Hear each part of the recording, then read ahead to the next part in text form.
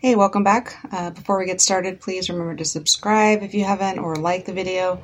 Consider leaving a comment, and if you'd like to tip me, you can do so at exatlantic.com or climb the link tree, and there's a lot of other options too. I have a lot more content on exatlantic.com as well as on my Substack where there's exclusive essays. So for this video, I gave a talk to a group of people in person last weekend, and so I will be expanding a little bit on that talk, including providing resources as well as inline videos that came up in the Q&A section. So I hope you like it. And if you would like me to come give a talk at your organization, my email is in the description. I also give virtual presentations. So I think that this talk ended up being a pretty good intro into why this topic is important, why we all need to be concerned about it, and why it is harmful to medically transition, i.e. Give drugs and surgeries to minors especially, in an attempt to make them look like something they're not. For reasons of privacy, I did not record the introduction to this speech, but the woman that introduced me, for reasons I don't fully understand, saw fit to introduce me as somebody that was there to give a talk on how to be more trans inclusive, and said that the reason that she'd invited me was to teach them about trans related words for that end. And I genuinely considered running. I almost just grabbed my laptop and bolted. I looked to the door and considered it for several seconds as I realized what she had apparently thought I was there to talk about. Thinking about how I'd set up the Jazz Jennings dilator scene for this room full of 35 or 40 women who I didn't know. But we don't run. We give the talk anyway, and we take stock of whether we could probably get to the door before they storm the front of the room. And I just made a judgment call that my physical safety was probably okay, given the particular crowd I was speaking to. So, hi. I am going to be giving a talk about my take on gender issues, but first I'm going to start with a bit about me. And before that, as I had started, we're going to talk a little bit about what you guys know. You had just shown your hands for who's heard the word gender, who's heard the word transgender, non-binary. There's all sorts of terms flying about, and people have different ideas about what it is and what should be done about it. A little bit about my background. I went to UC Berkeley, and I got a degree in gendered women's studies in, when did I graduate? 2011 is when I walked the stage. And so at that time, I was identifying first as a trans man, and then later as a non-show mode. So that was a whole nother life. And so as you can see, I've now detransitioned. Is everybody familiar with the word detransition? What that means? No? Okay, so the word detransition is when somebody identifies as trans or transgender or non-binary, and then later they decide, you know what, it's not really for me. It's not my thing. And it's becoming more and more common these days because more and more people are going through a phase of identifying as trans. And it's important, I think, to support people when they're in that phase, but it's also very important to recognize that for a lot of the people, especially lately, it is in fact a phase. There's an idea that it's never a phase, and you should rush into these hormonal and medical transition interventions. And that's left a lot of people harmed. And so my work is aimed at talking about what I believe to be the ways that they're not getting informed consent about these interventions, about how there's an ideology surrounding who identifies as trans or non-binary and why, and just a general sense that if you think you are, then that means you are, and that means you should just go for it, to the point where they're starting to do it more and more with young people, including minors. So with that being said, here's some basic terminology. Do you want to put it in slideshow mode? Yes. Thank you. As we just kind of covered, trans kind of means a person that either identifies as the sex that's the opposite of the sex that they are. And that's probably the definition that you're most familiar with, because that's the original one, the old-fashioned version. When the non-binary term was kind of coined and discovered, it shifted a bit. And so now when some people say trans and they're so-called trans non-binary, that means that they're not so much saying I'm the other sex, they're saying I'm not this sex. I'm something else, I'm some third option. So that changes the goal of transitioning in these medical interventions that are being done. Whereas in the past, the transition goal was to look like the other sex. For non-binary types, people, which I was for a bit at the end of being the old-fashioned version, the goal is to transition from female to not female versus female to male. And so that's kind of the idea behind the they/them pronoun. It's don't refer to me as either of the more popular sex options. Next, you'll hear the word perform and present a lot, and that refers to basically how you're dressing, how you're acting, whether you're acting in ways that are socially expected for your sex category or not. Cis or cisgender refers to when individuals, there's a few ways that they define it, and some people don't really like this definition. The idea is that you are cis if you identify with expectations and stereotypes attached to your sex. And of course that kind of goes against the idea that women can be anything. It is this idea that if I don't want to be a man, or if I don't want to be not a woman, that means that I like how the culture I sees women, and I want to be what the culture expects women to be. And so some women who don't identify as trans or non-binary might still find that to be a bit constraining and a bit insulting. They're like, just because I'm okay with my body, that doesn't mean that I like what's expected of women in this culture, and I don't want to change it.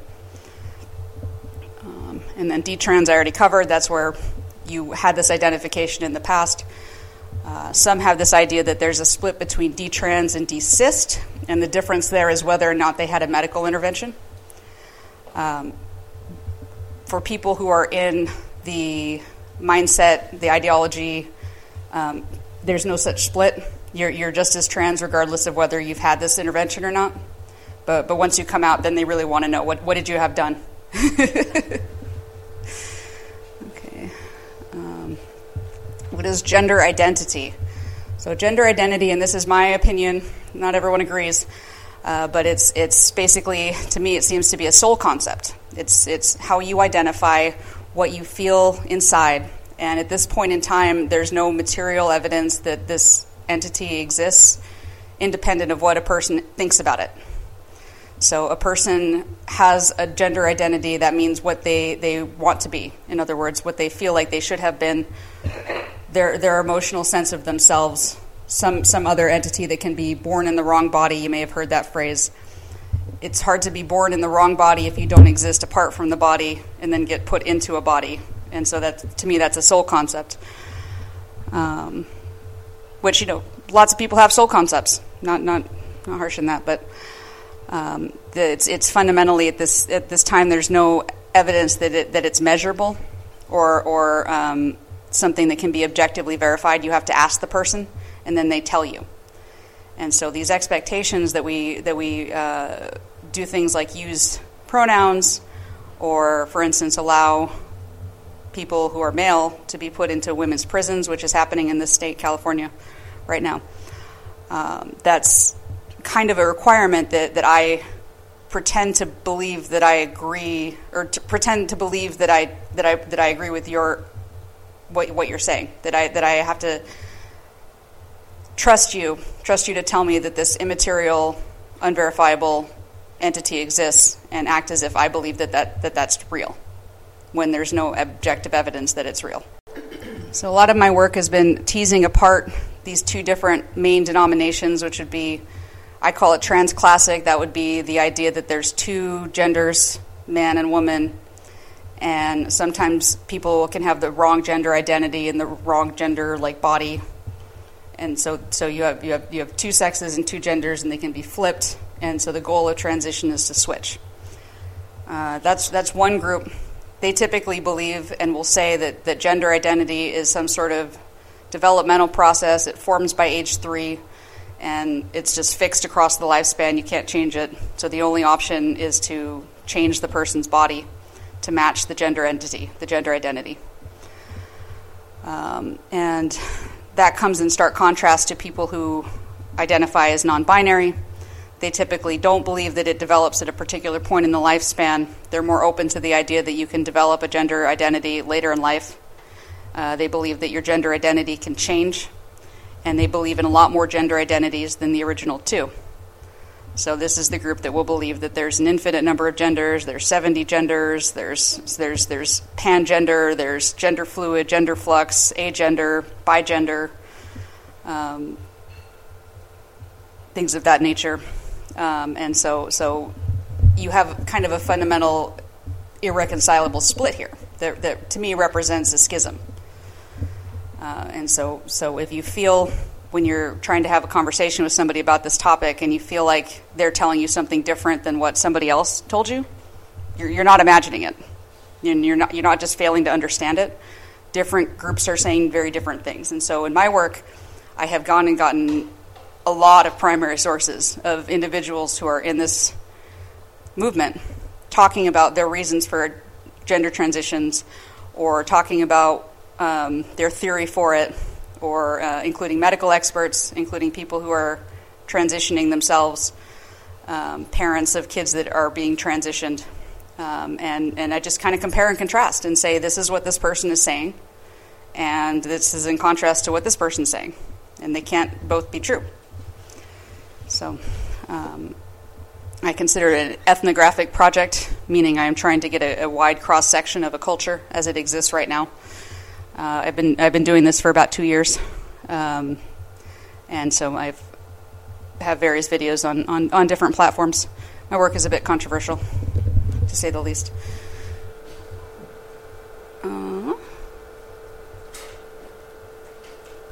And so why I believe that you should care about this topic. And as much as I believe that young people especially need to have the freedom to express themselves and the freedom to participate in movements within reason, within safety, and we should make reasonable accommodations for different religious preferences and different disabilities, because gender dysphoria is a disability if it's affecting your functioning in this country. We need to care about it because right now we're making unreasonable accommodations for it that are putting women at risk and girls at risk. And so one of the unreasonable accommodations that I mentioned already is that we are putting men in women's prisons and facilities. And that is putting women at risk of all sorts of problems. And these are men who are self-identifying as women, so they haven't had anything done necessarily. They're fully capable of doing everything that they could have done prior to deciding that they felt like the other sex. Another issue is that women's sex-based rights in law, for instance, our right to vote, it's contingent on the idea that sex is real. So the 19th Amendment explicitly mentions sex. If you get rid of the idea that there is a sex difference, all of the secondary features of sex, like our capacity to get pregnant, our capacity to lactate, our genetic differences that are not disabilities, because being a female is not a disability, so we're not protected under the ADA. Once you get rid of that, it's not a racial category, it's not a national origin, it's not a religious belief. How are we protected from discrimination on the basis of our sexual traits if we're not protected on the basis of sex? If we've eliminated that in law, how can we measure, for instance, that girls in school are getting equal opportunities and funding if we don't know which students are the girls?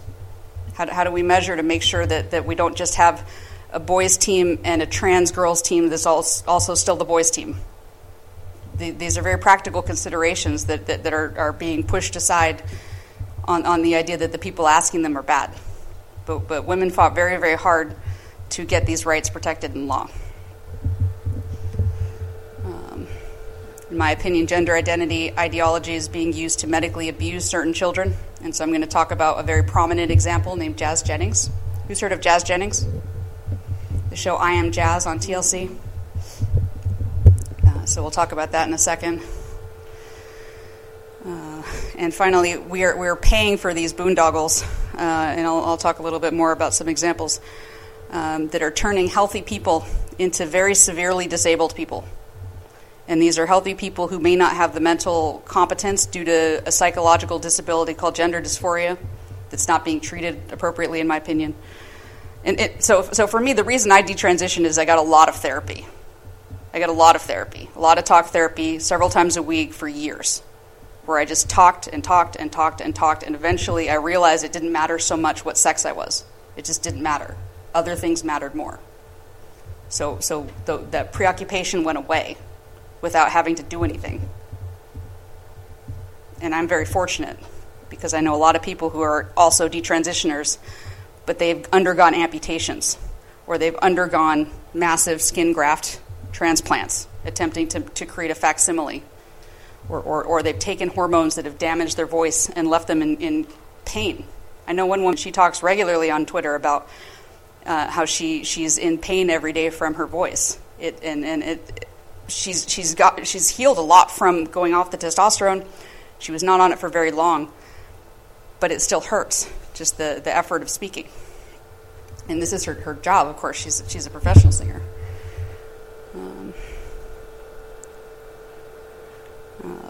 Pronouns I mentioned. It's one thing to choose to freely accommodate another person to the extent that you're able, where that's a free choice.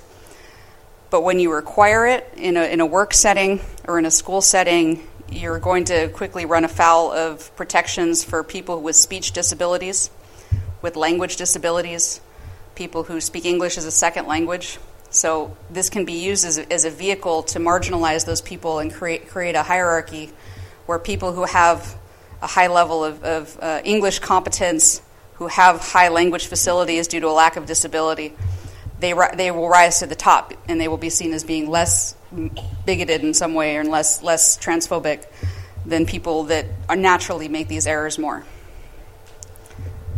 And so I've had parents reach out to me saying that their kids are being mistreated in a school setting because the kid has ADHD or autism, and pronouns have been shown to be more difficult for those students, even under the best of circumstances, and they're having difficulty doing what their classmates want, and they're being subject to punishment as a result. And if you know a kid in that situation, the IEP process can be used to your advantage, where you can have as an IEP accommodation that the child does not have to use preferred pronouns of other students. But then, of course, you end up where rights are in conflict, and we don't have the case law for that yet, of who wins. I want to talk a little bit about puberty blockers. Who's heard of puberty blockers? So puberty blockers are a class of medication that was originally created to treat prostate cancer. They have also been used to castrate sex offenders who have been sentenced to that. What they do is they act on an area of the brain that produces a hormone that then is what maintains the gonad, and then the gonad then produces hormones that do other things.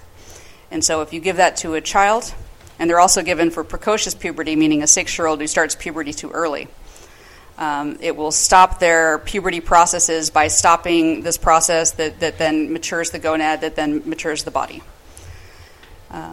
In the context for gender identity, they're being given to children who don't have any sort of metabolic developmental problem that can be identified, that are going through puberty at the normal time, and the point is to stop the puberty. And in my opinion, that's the same thing as putting as stunting a plant, and we're told that that's reversible. But if you've ever gardened, you know that if you stunt a plant, it's never going to be what it would have been once you restore that. There's critical periods of development, and when you give this medication, you are cutting off the hormones that develop the gonads, leading the gonads to not develop. And then the gonads are not producing other hormones that develop the bones and develop other factors of the body. including the voice, but also the brain. And we really don't know what the long-term implications of that are going to be. We do know from some kids like Jazz Jennings that sexual dysfunction that seems to be irreversible, according to very prominent pro-trans doctors like Marcy Bowers, who is a part of the World Professional Association for Transgender Health, has said that it just doesn't. They can't restore the sexual function. So we're talking about kids that have never experienced that, so they don't know what they're missing. They don't know what they've lost. Other risks include the fact that because you're not mineralizing the bones correctly, one of the possible consequences is that the bones will not become as dense as they should have been because of the lack of estrogen, because of the lack of testosterone during these critical periods where the bones are increasing in size due to other developmental processes that are not being disrupted by puberty in the same way, puberty blockers. And you can end up with issues such as that the cap of the femur actually will slip.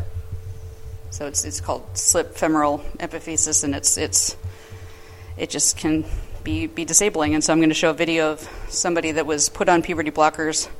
I don't know that he has this particular consequence, but you can see from his gait that something is different. And this is another famous example who had he also had a so-called bottom surgery, meaning he had the elaborate genitalia reconfiguration when he was still a minor. It was a very famous case. He's a singer named Kim Petras. And so when they tell you it's not being done to minors, that it's just a lie. It's just a lie. There's very famous cases where it's been done to minors. So let's talk a little bit about Jazz Jennings. So this is Jazz Jennings. Jazz reached for the wrong swimsuit when he was 5, and as a result, his mother started him down this path of male to female transition. He was on with Barbara Walters. He was on with an Australian news crew. I think he talked to Dr. Drew at one point. They did the whole circuit, and then they put a puberty blocker implant in his arm when he was 11. This is Jazz when he was about, I think, 15 or 16. During this whole time, he was basically living on The Truman Show, if you've ever seen that movie, where he was on a TV show as he's growing up, where it's been going this whole life like that. And once they put the puberty blocker in his arm, very shortly after that, they started him on estrogen and progesterone. And as I mentioned, the puberty blockers are stopping another set of hormones that goes between the brain and the gonad before you get to the gonad making estrogen and progesterone. Those hormones are not being replaced. And we know that those hormones have significant and poorly understood developmental roles in the development and maintenance of your neurology. And they're implicated in several neurodegenerative diseases of aging. So we really don't know what we're setting these kids up for by not allowing their systems to develop correctly.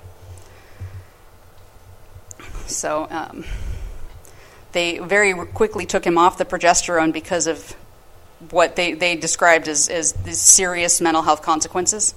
They did not take the puberty blocker implant out of his arm. They did not take him off the estrogen. They did not put him on testosterone. They did not let him go through puberty. They just tried to tweak it so that they could continue to cosmetically change him, similar, in my opinion, to breeding a dog, and hope for the best.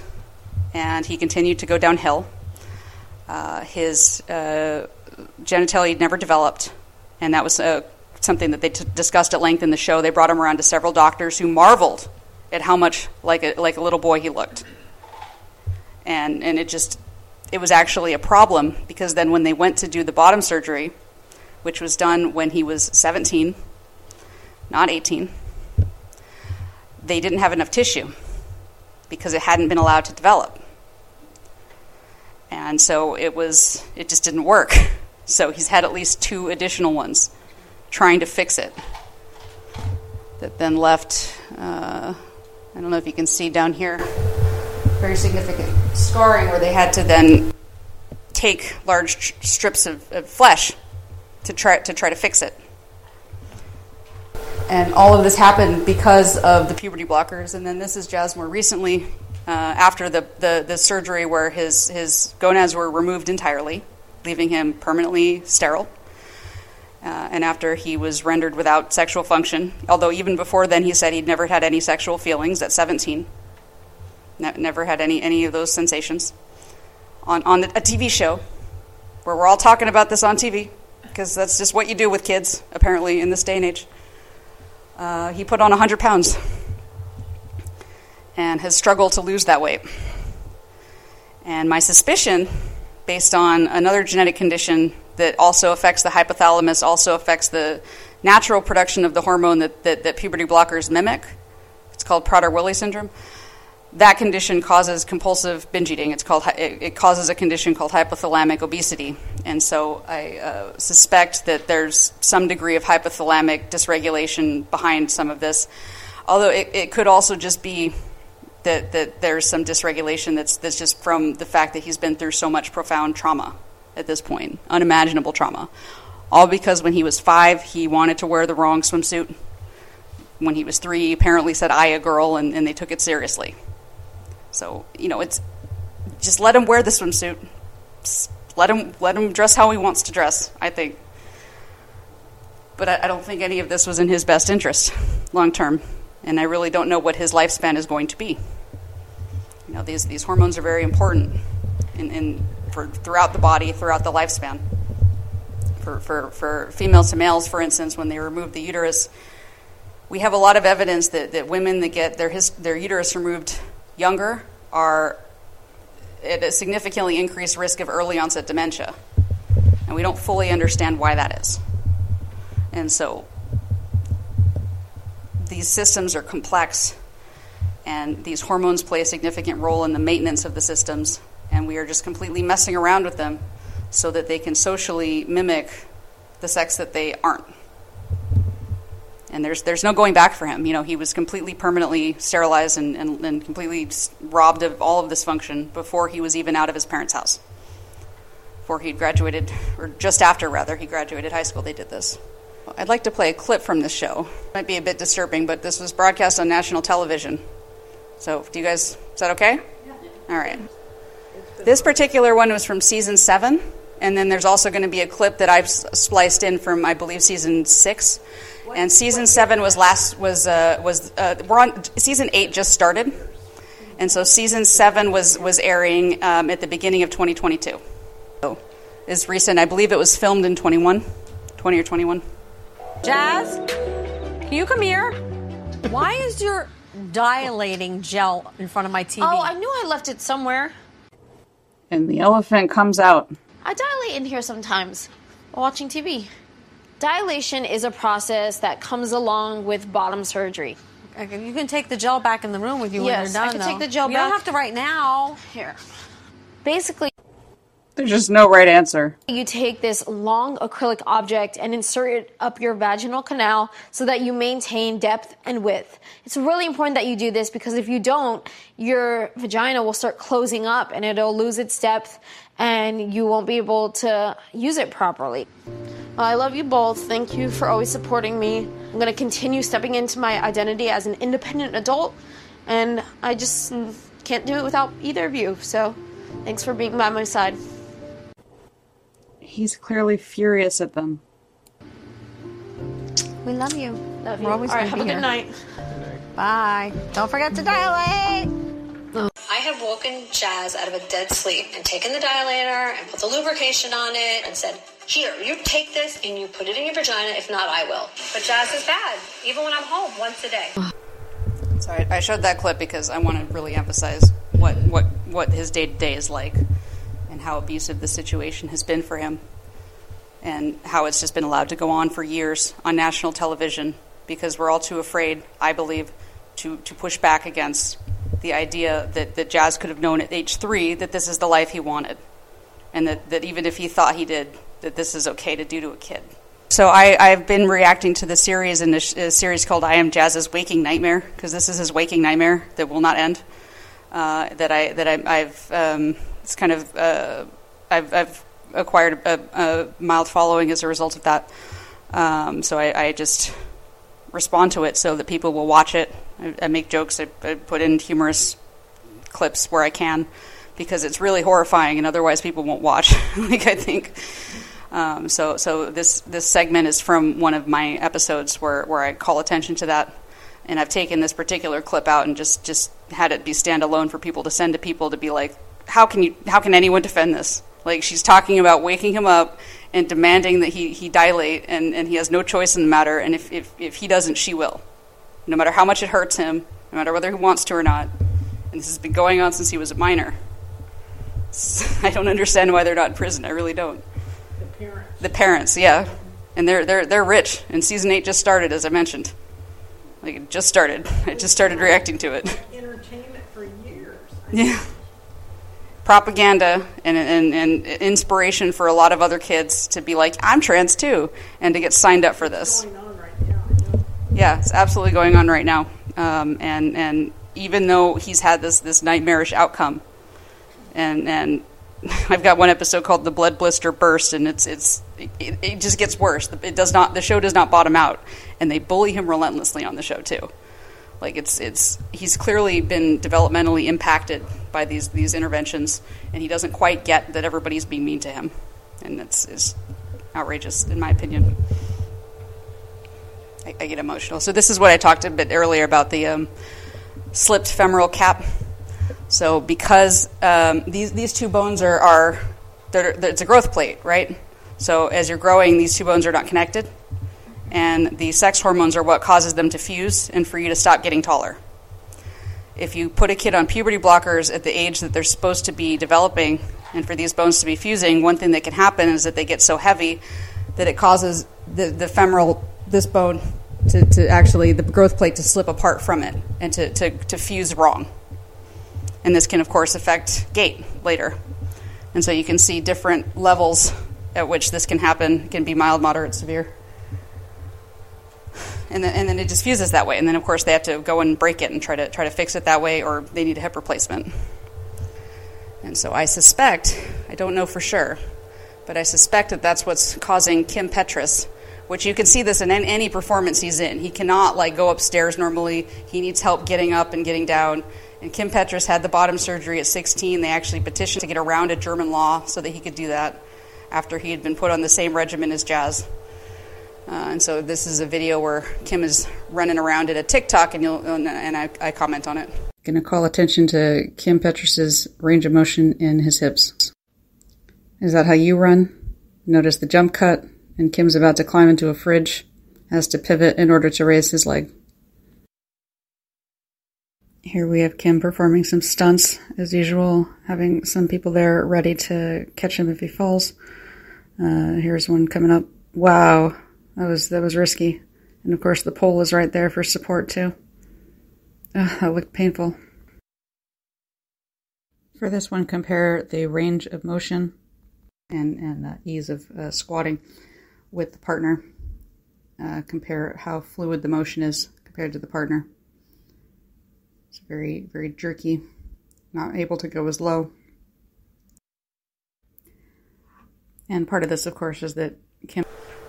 for this last one is a person who transitioned as an adult and seems like she is with it, is competent, but you can kind of see that there's severe denial about the situation that she's in now, that the doctors have placed her in, and she was perfectly healthy at the start of this.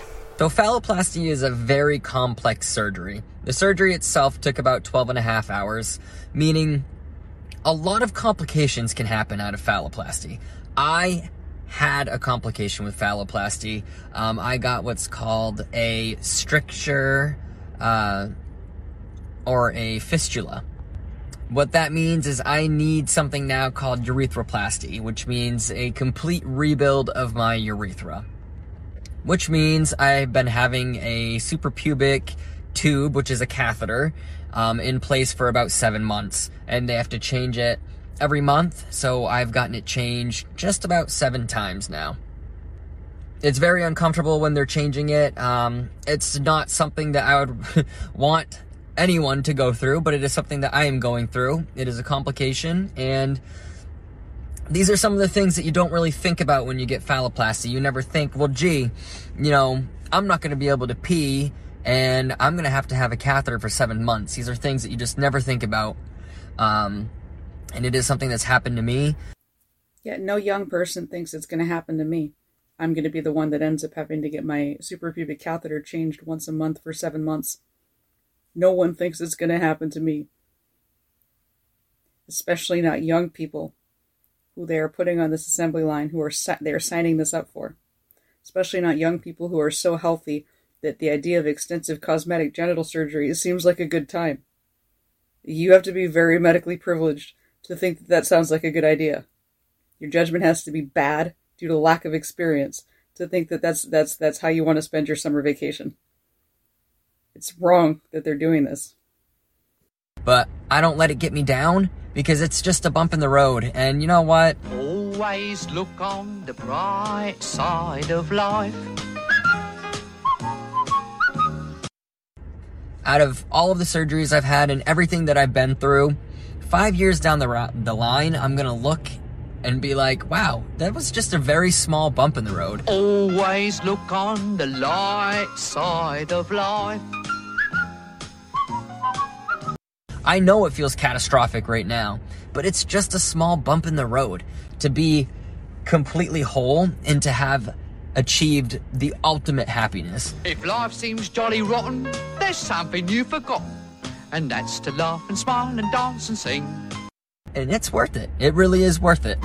When you're feeling in the dumps, don't be silly chumps. Just purse your lips and whistle, that's the thing. I don't watch the rest.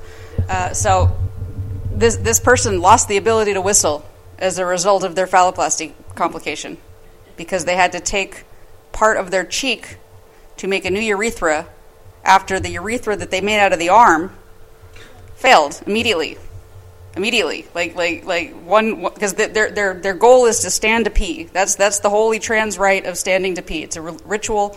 They want to do it. She had one good go. Then it closed right up. So then they had to go in and take the cheek. And now she's in a situation where this phallus, and she's used the term hot dog, she's used the term fillet. It is split open, and it's going to be like that for months. And then at the end of that period, they hope when they stitch it up, it won't immediately fail again. Fingers crossed. I'm watching with bated breath, but she has lost the ability to whistle. She has lost the ability to kiss, and she's about to get married. She's going to get married in a couple months. She has lost the ability to kiss, to make this face. And she has also lost the ability to chew. And as a speech pathologist, I know a lot of implications of that. We do chewing disorders. It's one of the things we do. So she cannot eat her favorite food anymore, which was baby carrots, apparently. So she talks about it at length on her TikTok. Still in complete denial about the fact that this is not going to get better. This is just her life now. She still is very focused on, it's all going to be fine eventually. I call it gender Jesus wouldn't lead me astray. Doctors shouldn't be allowed to sign healthy young people up for this, I don't think. Anyway, so this last video is a little bit of a palate cleanser for all of the surgery stuff.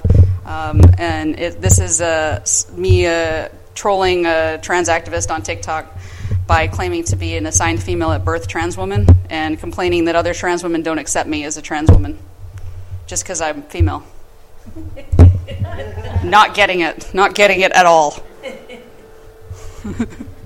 For multiple TikToks. Been supported by other transgender women. Is it they're jealous of me? No, we're not jealous of you. We're just annoyed at the fact that you're trying to take our label, because it's our label that we've fought very hard, very, very hard to keep that label. And you're now trying to take it away and make it your thing. You was born a female, you are now a female still. So you are a cis female. I was born a male, if you can't tell. And I am now a female. That means I'm a trans woman. I have to go through surgeries and hormones and all of this to get to where I want to be. But your body does it naturally because you was born a female. That means you're a cisgender woman. You're not a trans woman. We aren't jealous of you. We're just different than you. It's not that hard to understand. You're just not a trans woman. You're a cis female. Because you was born a female, you're still a female. You're a cis female. End of. Stop taking our label. We need to talk about the marginalization of AFAB transgender. okay, I need someone to try and explain AFAB trans women to me, because trans is going from one to the other. That's why we have trans. That's why it's called trans. That's why we also have cis, because it means the same as, meaning the same as what you was born as. So if you're assigned female at birth and you live as a female, that means you are a cisgender female. If you're assigned male at birth and you live as a female, that means you're a trans woman. You cannot be a trans woman and born a female at birth. That's not how it works. You can't say, I go from one gender to the other, transition, but I was born the gender I identify as. Like, that's not how it works. Like, I've just had an argument with her in some comment section, so I was like, I'm going to go watch her videos. And this is what I find. Like, it's a joke. It's got to be a joke. And I am going to do a part 2, because I feel like it. Using the label of a trans woman, so it's watering down the label of trans woman.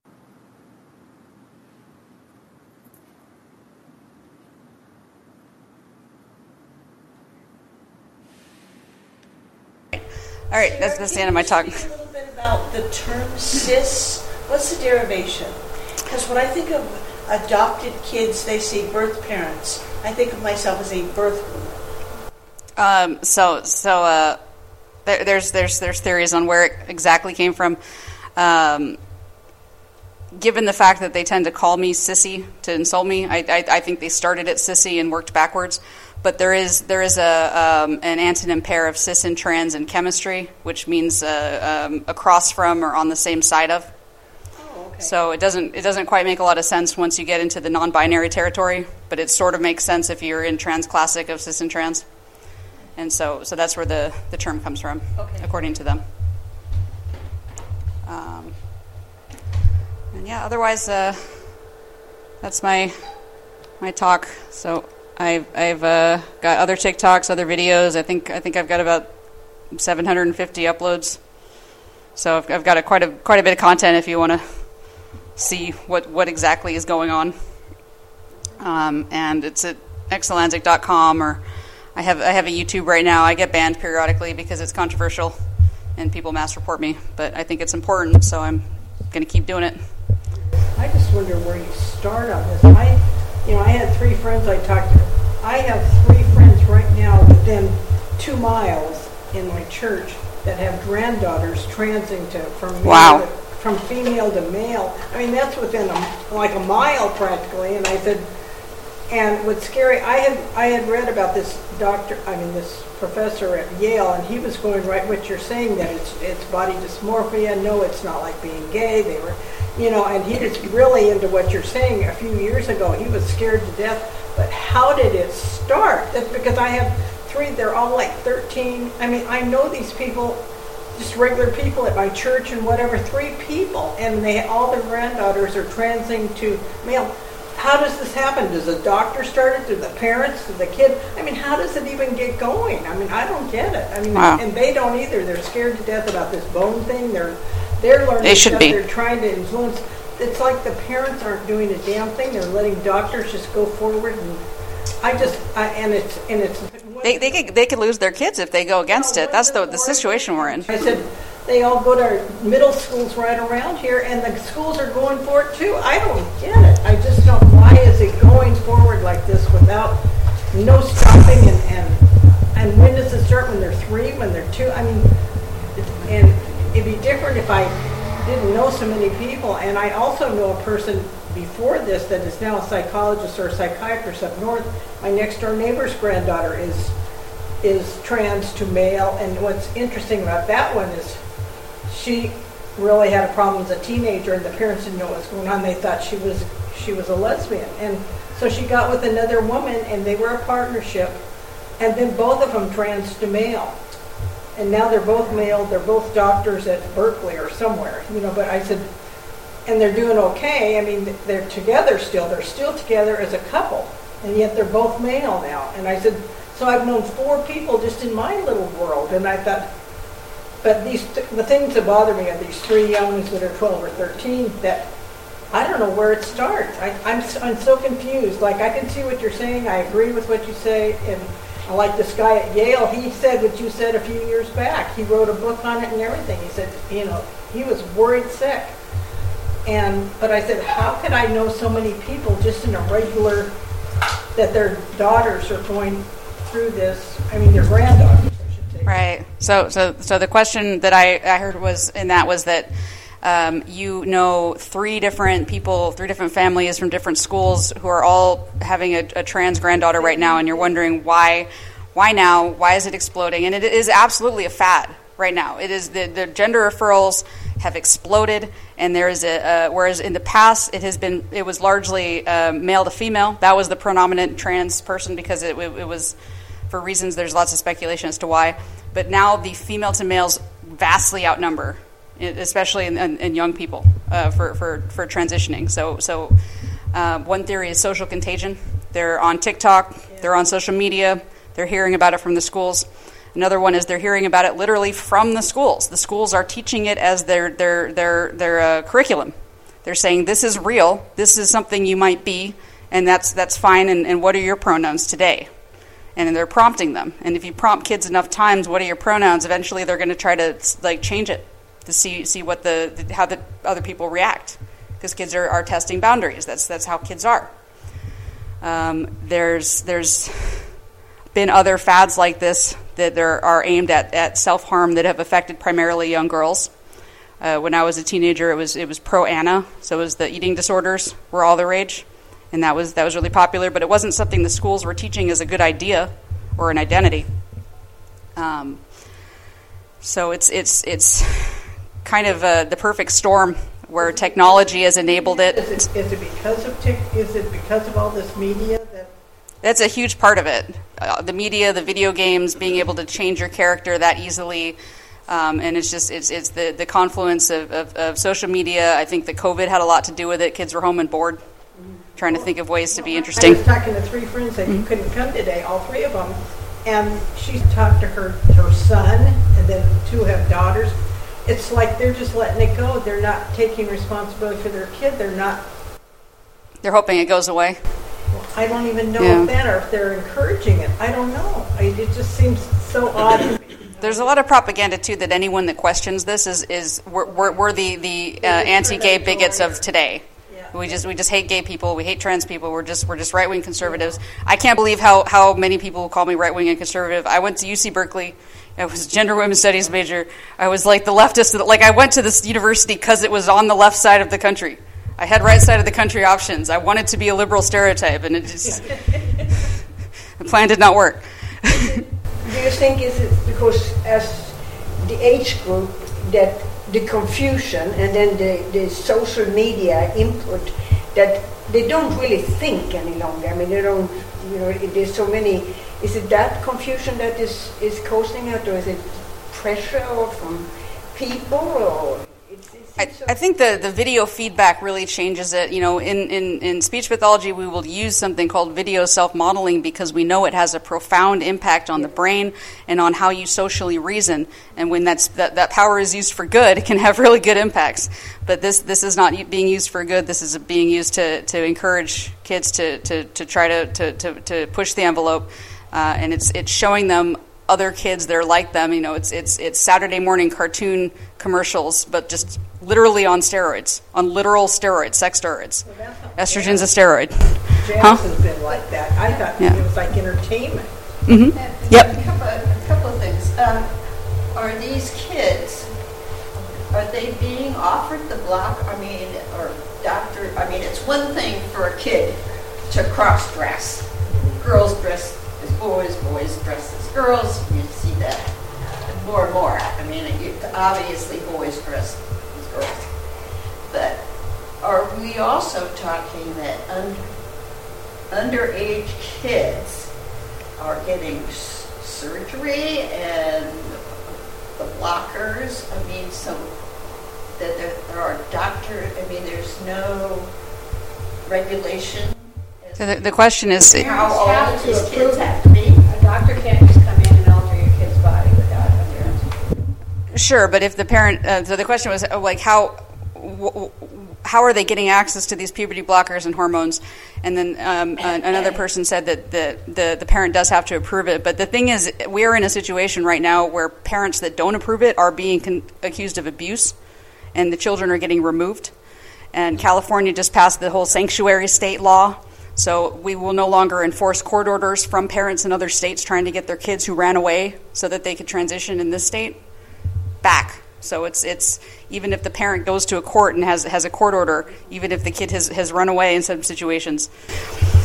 I also need to say our book group, our diversity book group, April book is exactly this, where this kid was born a boy and decides 3, and what the parents are going through trying to raise this child, and the father and the mother are totally on the same page.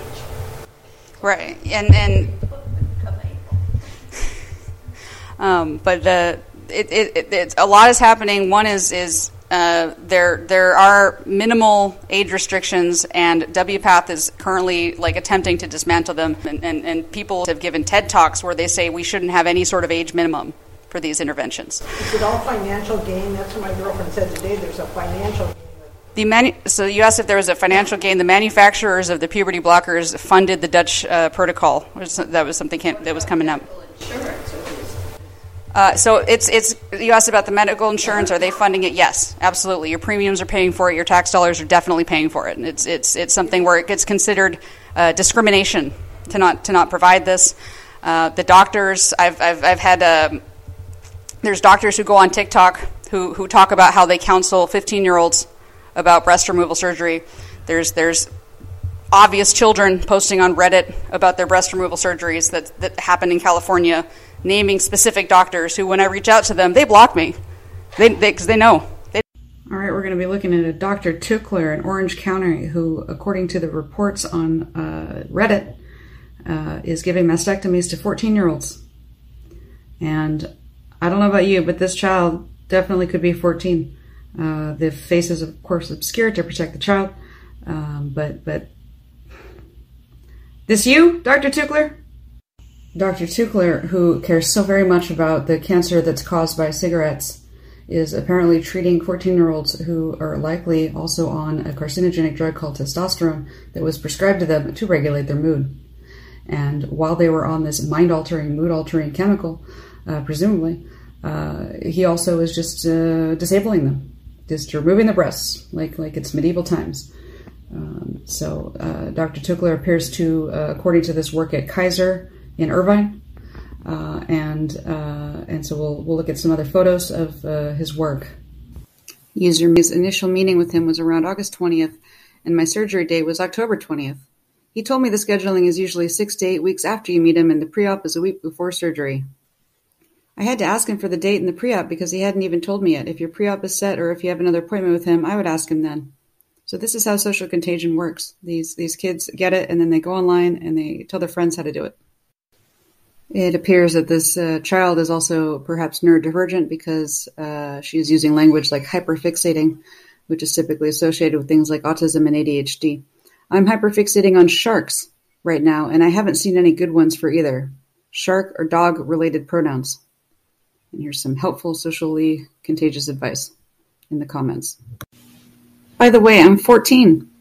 Crazy that I got to get it this young, but I'm so grateful and lucky. I started my whole gender process at 11 years old. Persistence and confidence is key. Hi, Dr. Tony here, and I'd like to share with you an interesting patient story. I had a 15-year-old patient who is identified as trans male come into my office, and his mom was really concerned about doing top surgery right off the bat and asked the question, should we consider doing a breast reduction as sort of like a stepping stone to top surgery? I just had to basically give her my advice, which is no. Breast reduction removes tissue. It removes skin, breast tissue, and it also moves the nipple around. I might need some of those tissues in order to give you the most ideal chest reconstruction. Top surgery requires proper tissue removal and proper tissue reconfiguration, like sculpting, and proper nipple placement. If that anatomy is altered and I don't have the excess tissue that we can manipulate, then you can compromise the results of the top surgery. So my advice is, once you're ready for surgery, then go for the top surgery. Don't try and step into it.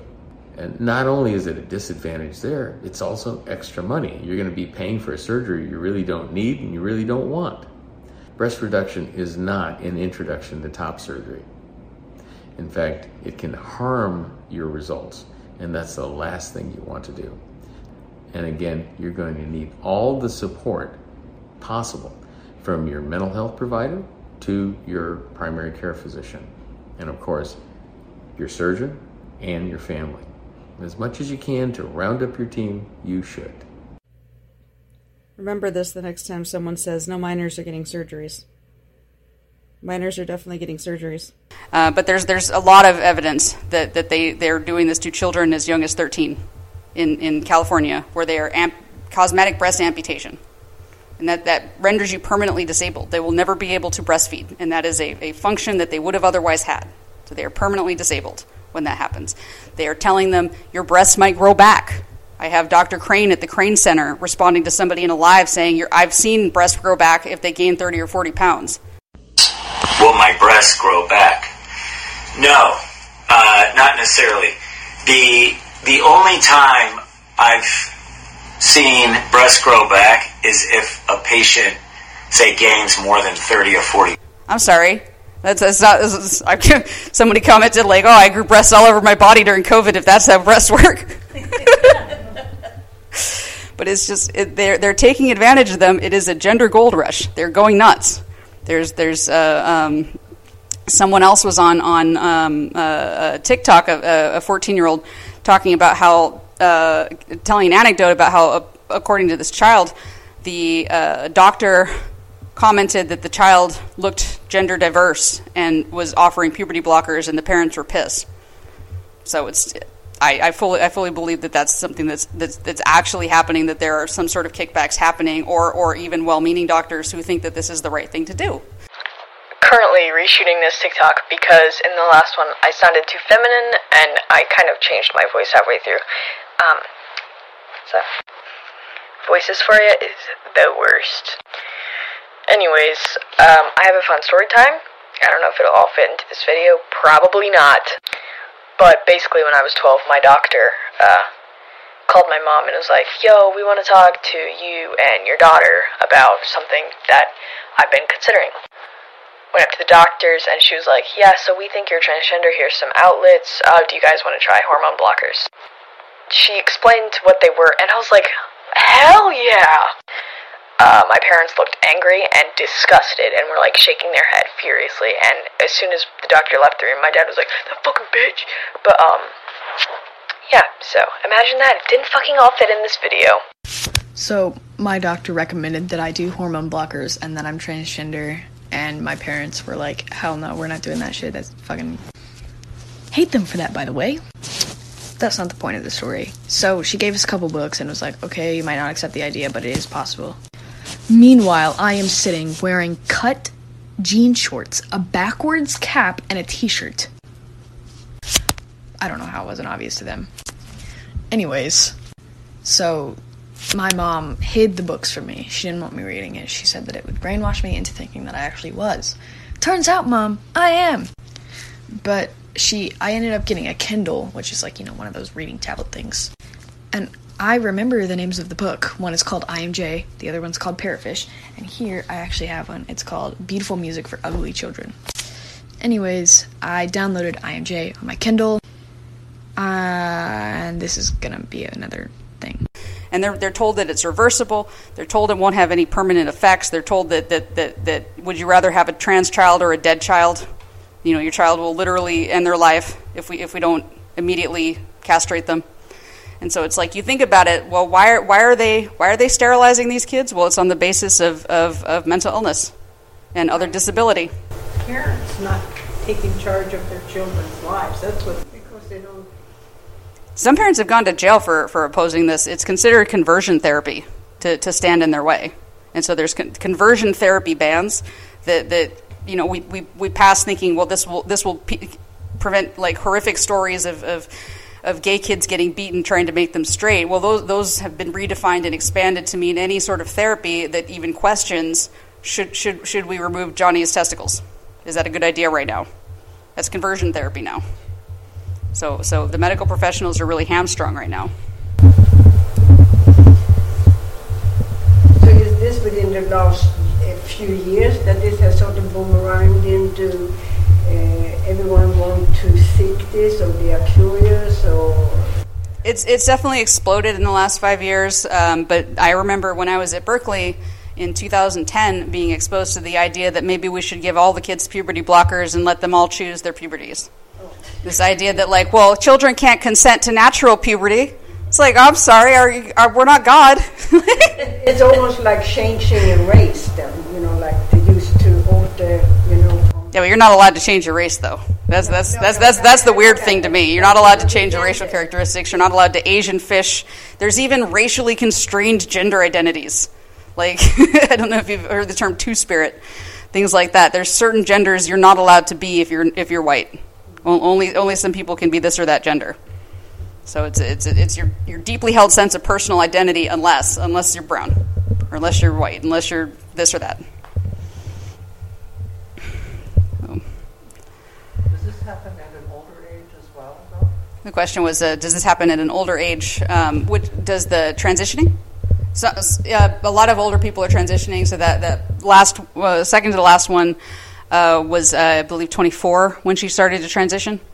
And so it's definitely something that young adults and even older adults are doing, being told a lot of the similar things. Like, if you think you're trans, you're trans. Scott Nugent is a very prominent activist now who got transitioned in her 40s, I want to say, to a trans man, and got a phalloplasty and just had nightmarish complications from that. A phalloplasty is where they take a lot of skin, usually from like your arm, leaving a massive scar, and just kind of, fruit roll it up and sew it up and just hope for the best. It's absurd. And almost died, as a lot of them do. So now she goes around and gives similar talks like this, and was in Matt Walsh's documentary, What is a Woman?, talking about her experience. And it's like, I feel like bullet narrowly dodged for that for me. Like that could have been me. And that was several of my friends at Berkeley. So they're actually not educated on the consequences. Right. To what they think is, like almost a fast game. You could change gender and then change it back, but they don't see the extreme consequences that can ruin them for life. Yeah, exactly. So the comment was that they see this as something that will be easy, that it's a easy thing to do, and they're really not educated as to the consequences.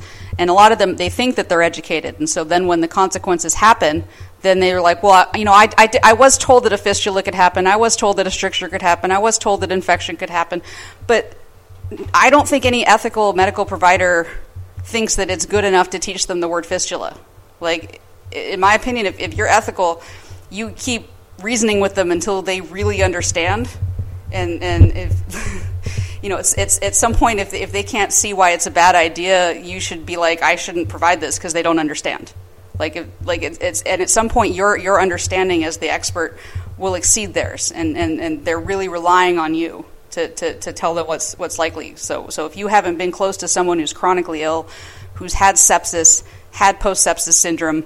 So I was very close to someone that had that and deteriorated over a period of a couple years and has since passed away directly as a result of getting a septic infection. And that post-sepsis syndrome is where you can get things like brain injury and widespread organ damage from one incident of sepsis, which is when an infection that can start as a local infection gets into the bloodstream and goes throughout the body. So one person that I responded to, who's a male to female, who had a vaginoplasty recently, I responded to his video, and then about 6 months later, he posted a video from a hospital bed saying that he had been found cold, gray, and lifeless and near death from sepsis, and they he just had breast implants put in, but a kidney infection that presumably started from the vaginoplasty area had gone septic in that time and turned into a massive infection in this new wound that had been created, and just he almost died. Hey, just thought I'd fill you in, let you know where I am. So, as you know, I got my 800cc gorgeous boobies, amazing. Something went wrong, they got infected. Boyfriend came home, found me on the sofa, totally grey, unresponsive, cold, thought I was dead, so took me to the hospital. Had loads of tests and everything, found out boobs were very, very infected, which gave me a kidney infection. And then on top of that, I got sepsis and then kidney failure. I nearly died. So I had to have a rushed double mastectomy. So I've got no boobies whatsoever anymore. And now they've been giving me antibiotics, trying to keep me going since then, which cleared that infection up. But then I've got a secondary infection.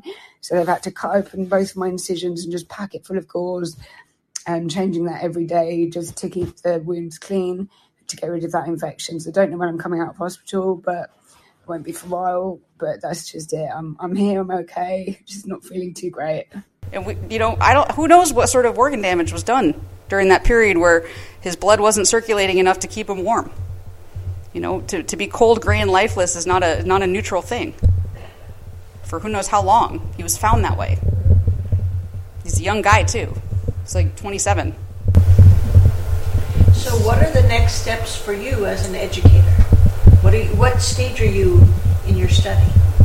My next steps, I'm in the process of writing a book on this. So that's going to be a book version of my videos, where I basically talk about all the research I've done for what's happening, why is it happening, why is it bad that it's happening, and then here's a bunch of case studies. So it's going to be, the aim is like what anybody considering these really needs to know, really needs to follow these, see how bad it can get and how unending it is. Because I followed some of these people now for a couple years, and there's been no happy ending yet. I saw a hand back here. What laws are in place, and is counseling required for a transition?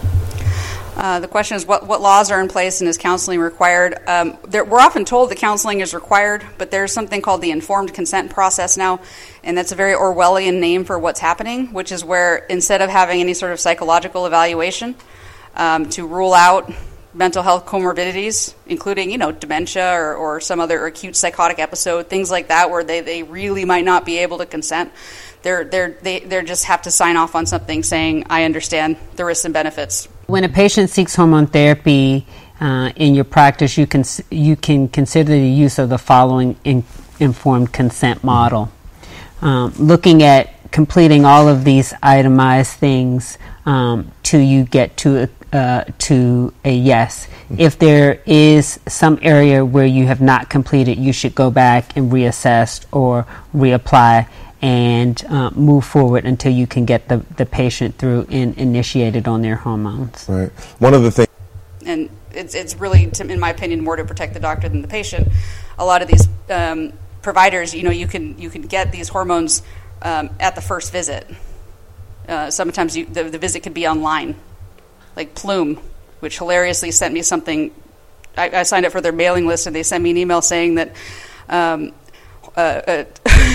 Said gender-affirming hormones can improve your orgasms whether you take the hormones or not. And I'm like, it's a real thing they sent me. I was like, I don't think you proofread this, sir, ma'am. Now, do you think some of these kids are really gay or lesbian and they're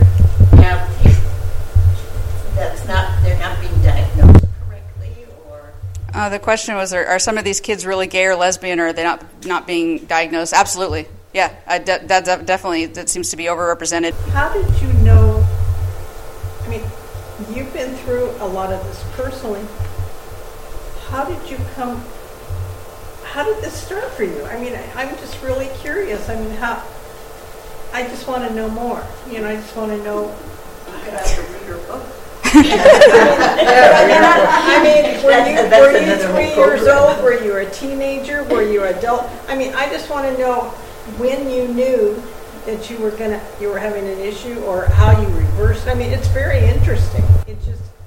I had like developmental issues related to it's now considered autism, but at the time it was a different category, and so I had issues related to that and other sorts of traumas that affected me. But no, I wasn't the classic like I'm a boy.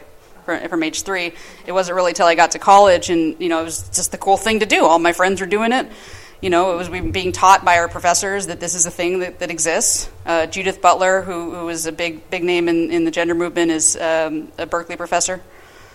So while I may have had some discomfort with trappings and feeling like I didn't like being seen as less than because I was female, which who does, it wasn't really till I got to college that it was suggested to me socially that perhaps it's because you're actually a male in some way. Actually, it's because you're supposed to be a man. You feel like a man. Maybe things would be better. Maybe your problems would go away if you just started dressing like a man and acting more like a man and thinking of yourself that way and telling people you felt that way. You were modeling for androgynous clothes, weren't you? Oh yeah, that was fun. No, I mean, I wasn't chosen for a model, but I definitely went to an audition where it was a androgynous. It was suits for women, but cut like men's suits, but cut for women's bodies. So that was fun. I've seen your hand up for a bit. Early on, you mentioned that therapy that you got was very helpful. Okay, now I'm a retired teacher, and for 38 years, when we began to have therapists come in, I remember the first one that came in saying, my position here is to be slow and steady. Whatever you need or you think they need, that's what I'm here for. And there were a variety of issues, many of them you didn't know about, unless you were calling. And I get the feel with the TikTok and all that kind of stuff, it's like a smash, bam, and boom, and that is not, as educators, as therapists, as psychologists, psychiatrists, we have one in our family. I mean, they're slow and steady, and so it was the logical thing that parents were like, oh good, I have time to walk with him or her to get through whatever it was. It wasn't a rush thing, but this seems like these kids or adults or whoever are so enamored in the presence of being, rather than that wonderful calmness about, this are the stages, am I wrong, or is that? So the question was why does it seem like gender therapy is so different from regular therapy, where the regular therapist is kind of like waiting and being responsive to the client's needs, whereas gender therapy, and I'm going to paraphrase, is more like is more like indoctrination. I fully agree with that when you go to a gender therapist, and I think that was the big difference between me and then a friend I was very close with in college. She went to a gender therapist who fast-tracked her to breast removal in, I think, about 8 months.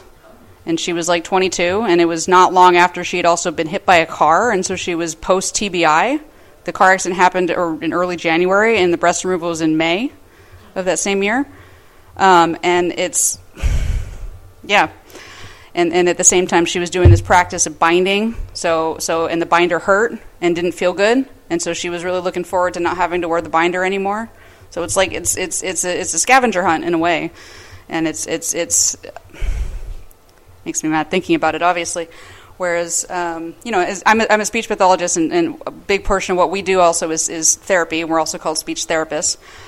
So it's different from psychotherapy, but it's still something where it's client-centered, client-responsive. And then the therapy that I got, which was not gender therapy, I didn't seek out a gender therapist. I just sought out a therapist, and I let her come to her own conclusions about what I needed. And I talked a little bit about my gender stuff, and it was obvious from my appearance, I thought. I had the haircut. I talk about how the trans rites, RITES, the rituals. So there's the trans rite of the first haircut after coming out. There's the trans rite of changing your wardrobe. There's the trans rite of binding. And then you can get to these more extreme trans rites later on. And so I talked a little bit about it, but mostly I just kind of talked about what I needed to talk about that day. And she listened. And, I stopped relying as much on my support group or my peer support who were that was contingent on performing transness to be accepted, and relying more on my therapist. And the more I did that, and she at no point pushed me to do anything regarding gender. And at one point, I kind of just announced one day that, like, I didn't think that I needed to do this anymore.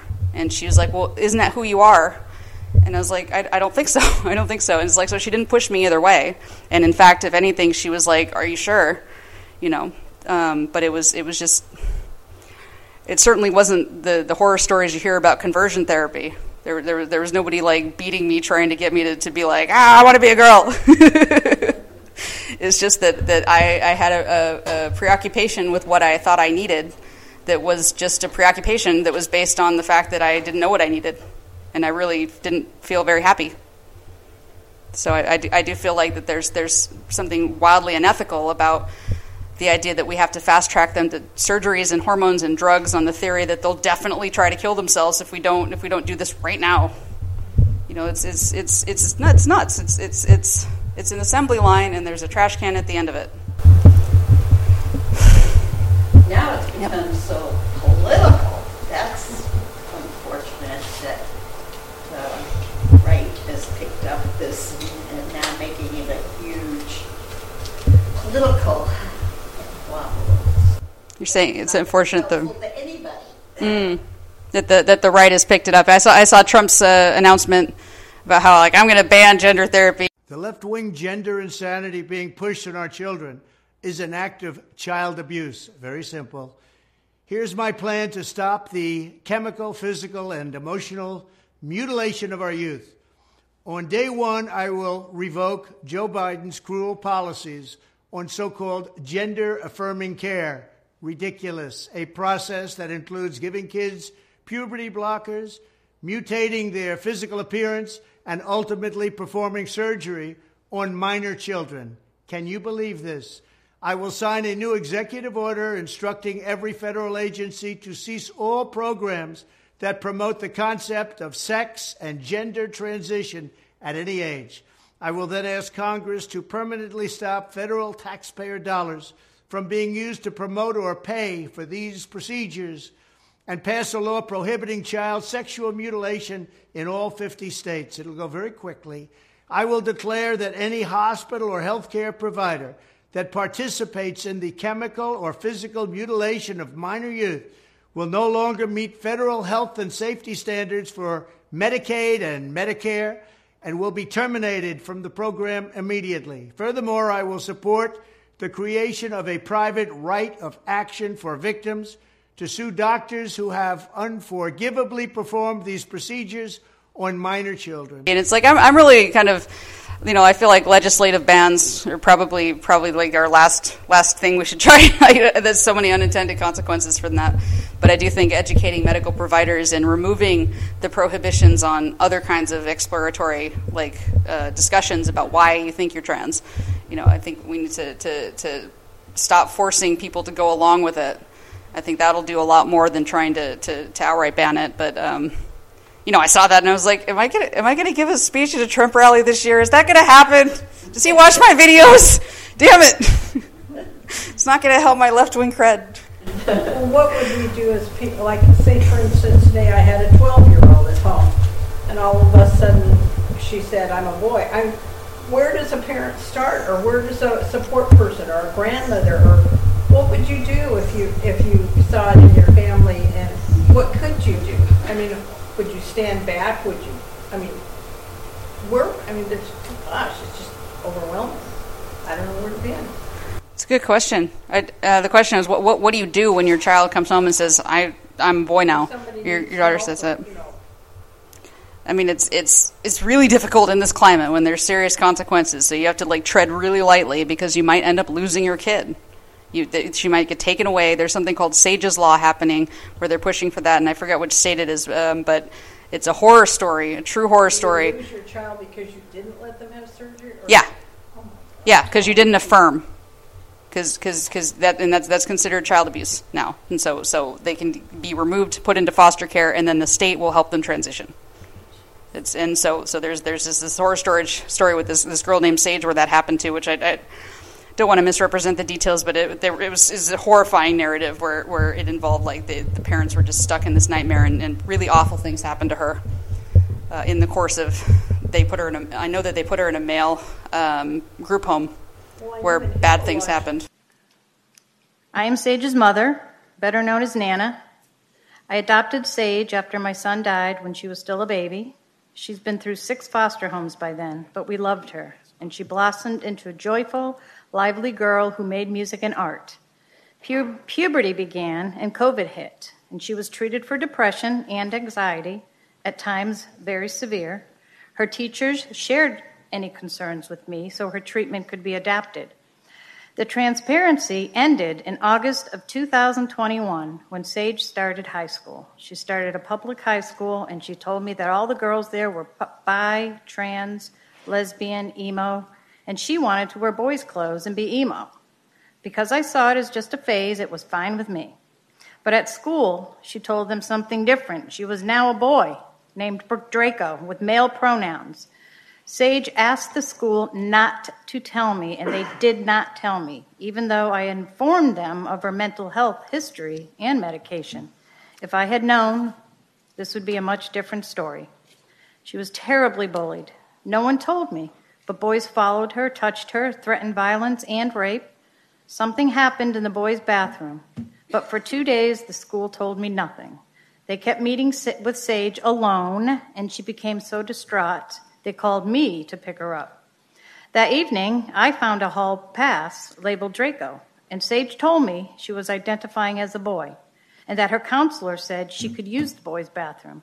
She'd been jacked up against the wall by a group of boys. She was crying, terrified. I said, just stay home, we'll figure it out. That was my last conversation with Sage for 5 months. The night she ran, she thought to a young friend she'd met online. She left a note saying she was scared of what would happen if she stayed. The sheriff, FBI, search dogs were called in. I dropped to my knees in prayer. 9 days later, the FBI found her in Baltimore. My baby had been lured online, sex trafficked by D.C., then Maryland. She was locked in a room, drugged, gang raped, and brutalized by countless men. It was night. The FBI told us to pick her up in Maryland the next morning. We packed our cars with blankets and stuffed animals and arrived by 8 a.m. But we were told we couldn't see her and were summoned before Judge Robert Kershaw late that afternoon. They didn't even tell Sage that we came for her.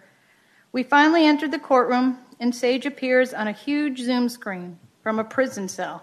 She looks tiny and broken, and I cry out, "I love you, Sage." Sage responds, "I love you too, Nana." But attorney Anissa Khan rebukes us. She is a he, and his name is Draco, not Sage. We were floored. What? Khan accuses us of emotional and physical abuse, that we are misgendering her. Even though we just learned she claims to be trans and we're willing to use any name and pronouns to bring her home. My husband was so tearful he kept forgetting the new pronouns, so the judge had the bailiff remove him from the courtroom. I was pleading for my child to be returned and treated for her unspeakable trauma. Judge Kershaw told me if I used the word trauma again, he would throw me out too. For over 2 months, he withheld custody. He housed Sage in a male quarters of a children's home. Sage told me she was the only girl and repeatedly assaulted. She was given street drugs by the other kids, and Khan told her she didn't care. She just wanted to win the case and all the way to Supreme Court if necessary. Khan tried to prove abuse, but we were eventually cleared by both states of all charges. Sage later told me Khan had told her to lie, that we hit her. Khan even had Sage's school counselors testify against us, though they barely knew Sage, and they didn't know us at all. Khan told my precious child I didn't want her anymore. I found out Sage never received any of the letters I sent her. Sage ran from the children's home and disappeared for months. They told me she might already be gone forever, but I couldn't give up, and I finally found a tip on her social media that led the marshals to her in Texas. She had been drugged, raped, beaten, and exploited. This time I was able to be with her for the traumatic rape exam and to bring her home. Back in Virginia, she entered the mental health facility that Judge Kershaw had ordered, as it would affirm her as a male. The therapist began pressuring her to have her healthy breasts removed. Sage was too scared to protest, but she asked me to secretly buy her girls' clothes because she wanted to be a girl, but keep them in the car. It took a kind lawyer, Josh Hetzler, to secure her discharge. After almost a year, Sage was finally home, safe, alive. Sage is receiving professional trauma care. The first trafficker has already been convicted. Sage has nightmares, panic attacks, rape-related medical issues, but there's hope. I told her she's not broken, she's just scarred. And part of that hope is that in courageously sharing her story, others will be saved. Sage said she doesn't know who she was back then. She wasn't a boy. She just wanted to have friends. But her school, the judge, the attorney, and the doctor were all blinded by their ideology. The consequences for Sage were unspeakable. Please don't let ideology harm another child. Let parents do our jobs. We know our children best, and we love them 1,000,000 times more. Thank you. Thank you, ma'am. As a parent, you don't have any rights for your children. I mean, I went through that just for other reasons, having teenagers. And to this day, I don't know anything that was said or diagnosed with this particular child. Wow. Because I was not allowed to know because she didn't give me permission to know what the doctor had told her. That's so dangerous. And so you're saying that there's years ago. I mean, yeah. So I'm sure it's worse now.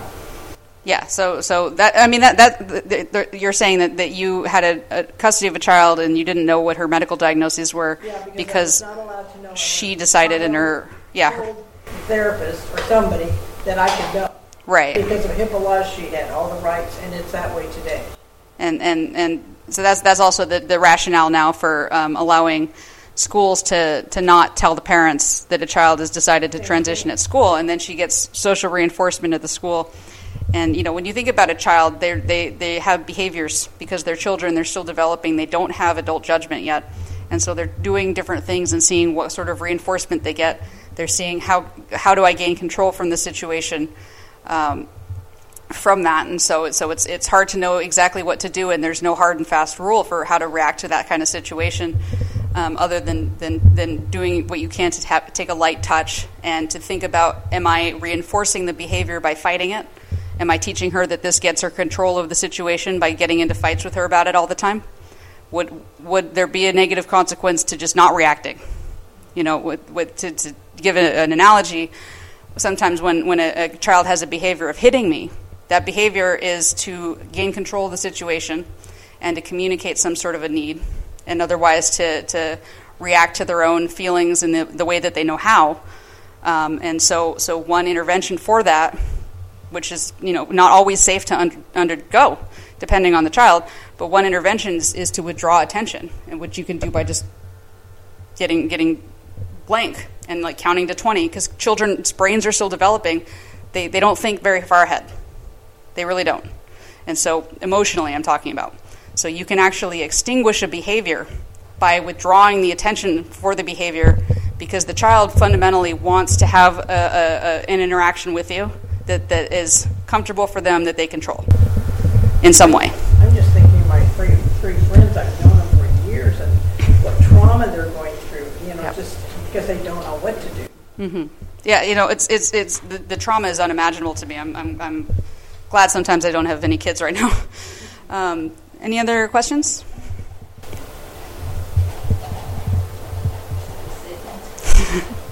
I would like to thank you for bringing this very sensitive topic to a real discussion. Thank you. Thank you.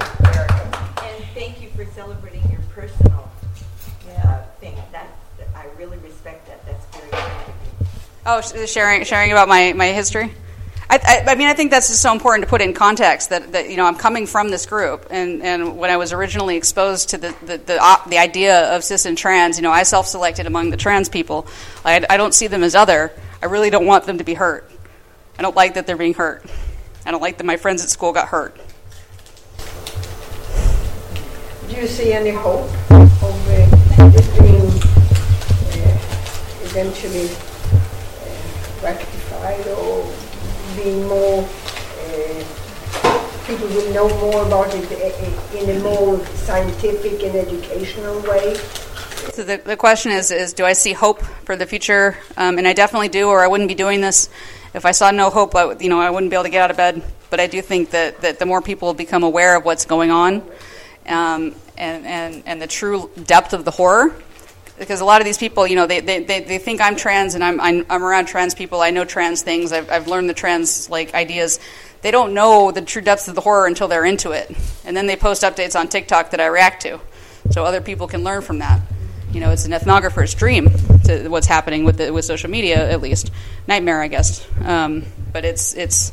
I think that it has to come to a head. It has to reach a peak. I think that we saw a similar situation with the satanic panic. I think it's been put into overdrive because of this. I think also lobotomy was a similar situation. And I think that we might be able to bring it to a head faster because of modern technology, whereas in the past it took longer for enough people to become aware of it that we were able to push against the moral panic, the mass hysteria that we're in. Because we're in a period of moral panic where we're all like, oh my gosh, all these kids are about to commit suicide unless we better act on this right now. We've totally somehow missed this whole group of kids and they've been suffering. We have to get on it. But I think that once enough time passes and enough people become educated, enough detransitioners come out and say, hey, wait a minute, what they're saying about us is wrong. Sometimes it is just a phase, and that's okay. It actually is fine for it to just be a phase sometimes, and we shouldn't cutting yourself is not the answer usually, if not always. So I think that we will get past this. The question is how many people will be harmed and have to live with the harms, and how expensive it will be, and how much damage to our laws there will be, and the status of women. So, thank you so much.